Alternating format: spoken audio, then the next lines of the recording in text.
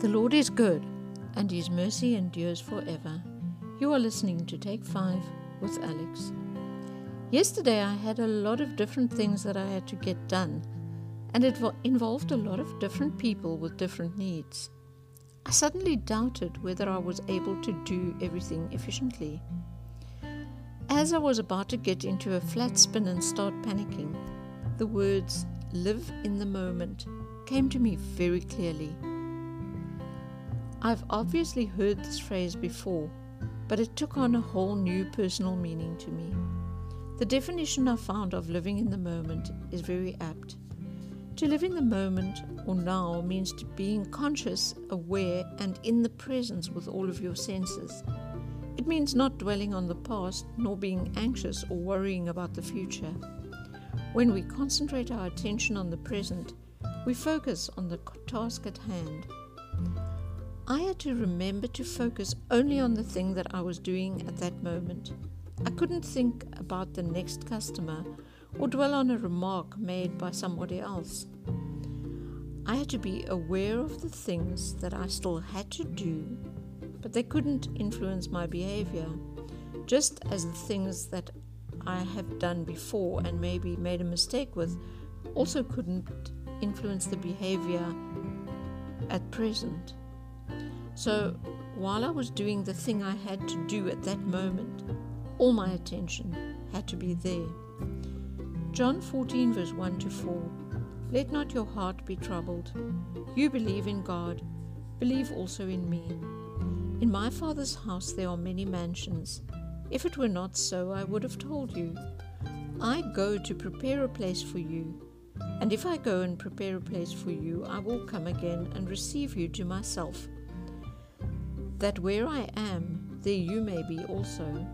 And where I go, you know, and the way you know. This verse says we mustn't let our hearts be troubled. I don't think that even one person can boast about never having had a troubled heart. I remember my heart feeling like it was physically sore from being troubled. Trouble can constitute worry, stress, grief, pain of any kind. And those are things that Jesus took on himself when he was crucified.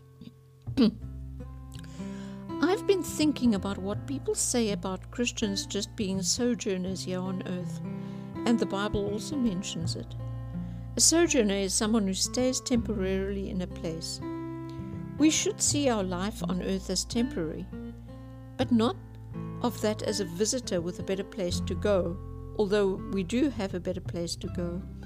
We have to make the most of our lives here and work on our character and our attitude without becoming one with the world, without assimilating the habits and characteristics of those who are not children of God. 1 John 3 verse 10. In this the children of God and the children of devil are manifest.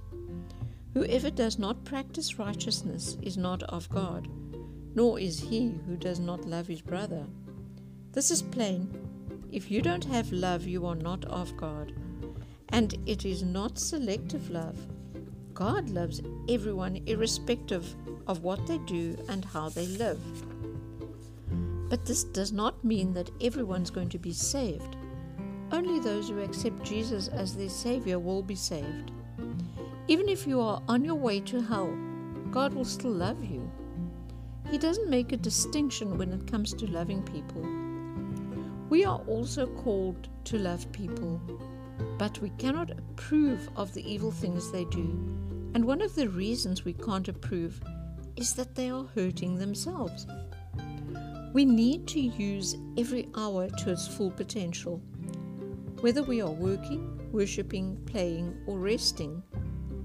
And resting is not idleness. Every part of our existence should be purposeful. The Bible warns against idleness. Hebrews 6 verse 11 to 12.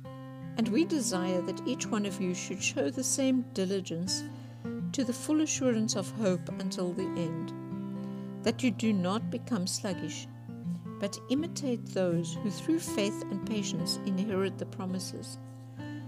Even though I think I get a lot done in a normal day, I have realized that it isn't about how much I do. but it is the purposefulness and the attitude with which I do things that really matters. So let's start living in the moment and make every moment count.